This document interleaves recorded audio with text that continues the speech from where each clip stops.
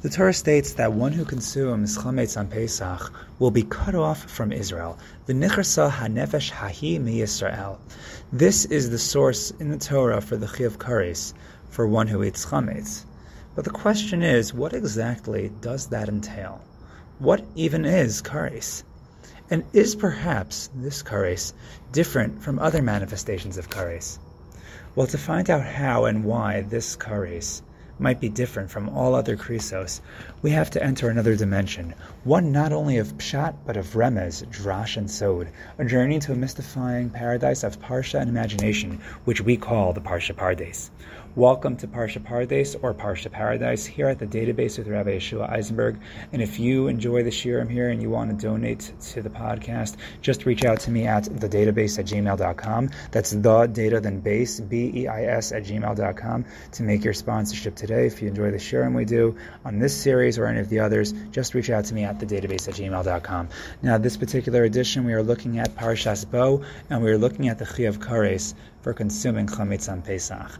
But to understand what Kareis is more broadly, we have to return to the earliest reference to Kareis, which appears in Parshas Lech Lecha, and that was the penalty of Kareis which was to be incurred for any male in Avraham Avinu's household who was not circumcised.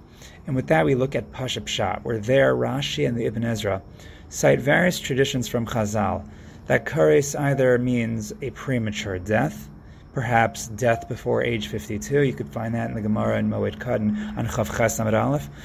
Or perhaps it refers to death without children, which you'll see in the Gemara in Yevamos on Nun Hey Amud Aleph. Each of these two versions of Kareis, in their own way, we can understand how it cuts one off from their people. Right, someone dying early is cut off. Someone who dies without children is also cut off. His legacy is cut off from his nation. Now, the Ibn Ezra just adds that the kareis of the nefesh, that's referenced in this pasuk, does not imply a penalty in the next world, but actually a bodily penalty in this world, namely untimely death. Now, continuing along the lines of Pasha Pshat, the Bechor Shor argues something very interesting, that Al Pi Pshat, kareis from one's people, actually means that one is separated from the club, or the in-group, as it were, of Hashem's loyal servants. And this would perhaps explain Kareis in general. However, as we're going to see, this Kareis for eating Chameitz may entail more. And with that, we turn over to Remez, the textual hints in the Torah. The Vilna Gaon observes an anomaly in the trup, in the cantillation, or the Ta'amei Mikra, the music notes, on the word V'nichrasa, and it will be cut off. To see the Vilna Gaon's observation, you can look in the Sefer HaMaor Hagadol. It's one of the different Sfarim out there that record the traditions from the Vilna Gaon. And the Vilna Gaon observes that in almost every other occurrence, this word, v'nichrasa, is recited to the tune of a severe, or a tivir, which literally means breakage. Right? It should sound like this, v'nichrasa. So the Aramaic word, tivir, refers to something breaking. However, in our pasuk, the word v'nichrasa is vocalized with ager shayim, so that it sounds like this, v'nichrasa, which literally means driving out. Now the question is, why is this deviation significant? So the Belzer Rav was once approached by an individual who was actually seeking guidance after he, out of his own negligence, tragically consumed Chameitz on Pesach. And as per this observation of the Vilna Gaon, the Belzer Rav actually advised this person to make Aliyah. And the question is, why did he tell him to make Aliyah, to move to Eretz Yisrael?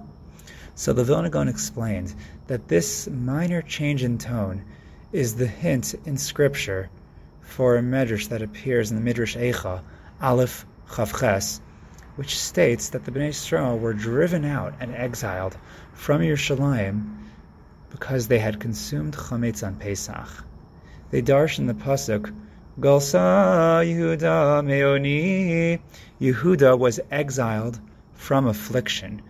That's pasuk Eicha Aleph Gimel. But what does that mean? That pasuk is understood to mean in the Midrash that the exile occurred because we chose Chameitz in place of the unleavened bread, in place of matzah, which is referred to as Lechem Oni. So we see that Galus apparently correlates with the consumption of Chameitz. That Chameitz represents a choice of galus, a choice of ger shayim being driven out. Thus, the only way to reverse the impact of this sin and the doom of exile was to actively leave that galus and head in the same direction as the Bnei Yisrael who left Mitzrayim to return to Eretz Yisrael. Parenthetically, perhaps related, the Shadal reminds us that our verse ought to be understood in light of the context we cited earlier from Bereshis and Parshas Lech Lecha in Yud Zayin Yud Daled, the reference to Bris Milah. Because there the Shadal points out that Kareis, for lack of Bris Milah, also includes the punishment of being exiled among other nations. And he even adds that Beis Din would send a person out of Israel who refused to receive Bris Milah.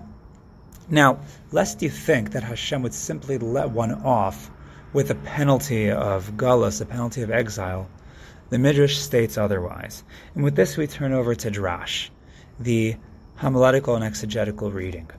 Rashi on our pasuk cites the following forethought, the following havamina that appears in the name of the Mechilta. Since our pasuk states that one who eats chametz will be cut off from Yisrael, perhaps that means that the individual who ate chametz might still be able to find respite among other nations. Indeed, in his state of exile, that's all he's going to get. He'll be okay.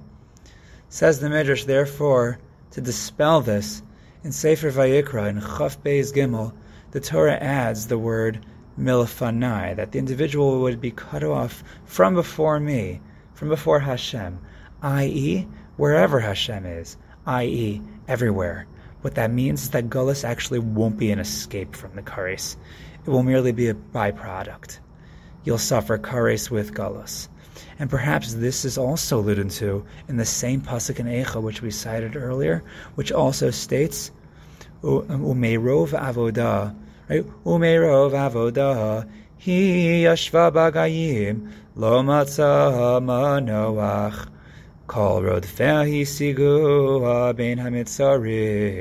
Which means that even in our galus we found no comfort among the Goyim, but we were mercilessly pursued while we were there.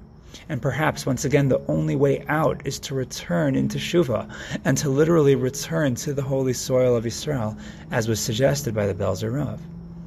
But the question once again is, why in fact is this Kareis different from other Krisos? And with this we get to Sod.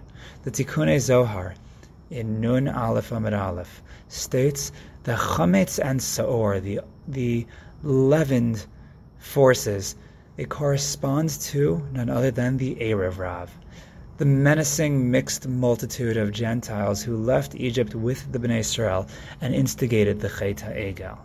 Right, any chametz that enters the mixture, the Erev Rav, enters the mixture and only causes trouble. On Pesach, we know that chametz that enters an unleavened substance contaminates it. And that is because chametz and the Erev Rav represents not a step towards Eretz Yisrael, a step towards Hashem's will, but an about face to that destiny. It's a misguided and misleading regression to the impurity that we desperately escaped in Egypt.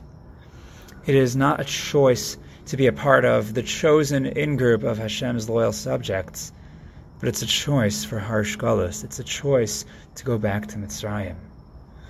We should be zocheh to reverse the course of chametz, the course of galus in the Erev Rav, and we should redirect ourselves on the path back to Eretz Yisrael and the path to Geula with the coming of Mashiach b'mheira b'yameinu. Have a wonderful Shabbos, and thank you for joining us here at the database.